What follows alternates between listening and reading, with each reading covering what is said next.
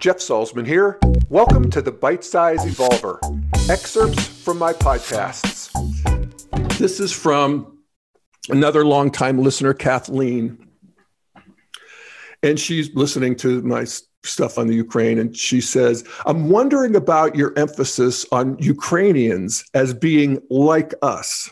And I was quoting Zelensky as when he was addressing the European Union. He was saying, if nothing else, what you've realized, what you've seen, what we've demonstrated is that we Ukrainians are just like you. And I thought that was notable.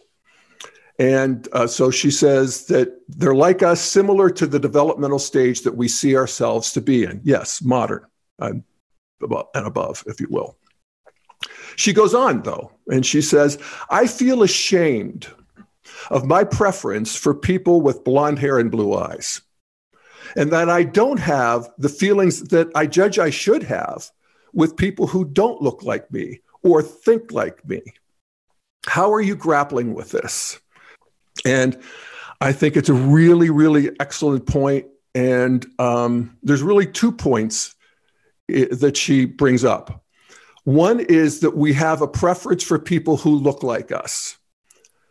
I would say that to the degree that our ethnocentric traditional stage is vibing, that's true. And I think that preference is deep, and in the earlier stages of humanity, somebody who looked like you would be a reasonable, intelligent clue for them being a friend versus a foe. Not necessarily, but it would be a clue. At modernity, that stops mattering so much, for sure, because at least from a modern point of view, we're looking for a post-ethnic identity. We're looking for a post-ethnic connection with other people. We don't care what your grandfather did to my grandfather at the modern stage. Now, again, nobody's purely modern, and everybody has simultaneity, where everything's vibing at once. But that's the center of gravity that is happening at modern. That's the founding ideal of the United States. So that's modern. Now, at postmodern, we actually start developing a preference for people who don't look like us because we're bored. We get the people who look like us. And now somebody who doesn't look like us is a clue for somebody being more interesting or somebody that I can learn from.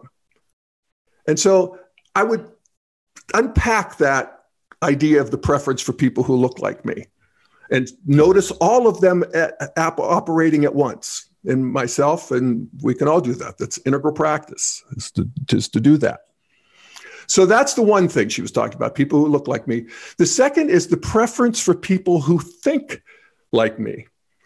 And this is the real rub. This is our preference for people who share our worldview.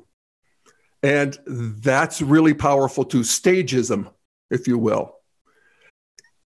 How that really shows up in the political situation right now is that the world is far more distraught, modern world, by the suffering of the Ukraine people than they were by the Afghan people, or the Syrians, or the Iraqis, or the people in Yemen.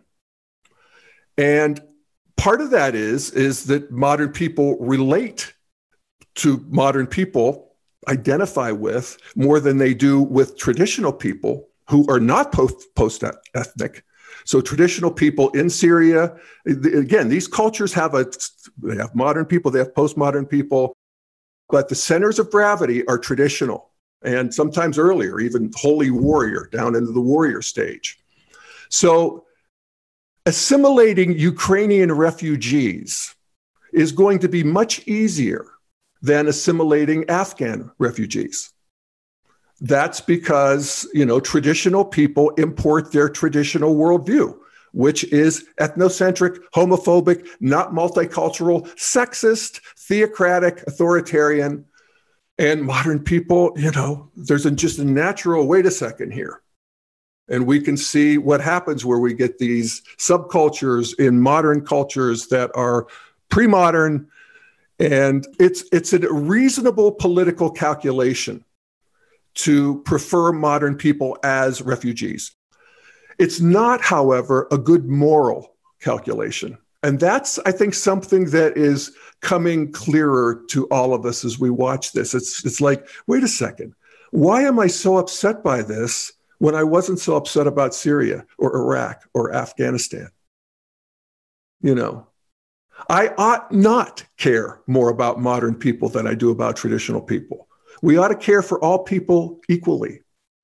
And so, you know, there's two calculations going on here, and they're both appropriate, one being the political one being the moral one. And that calls us to, you know, how can I do better here? What can I do for the Afghans? I don't necessarily want to import their problems, but I do want to care about them as much as I care about anybody else.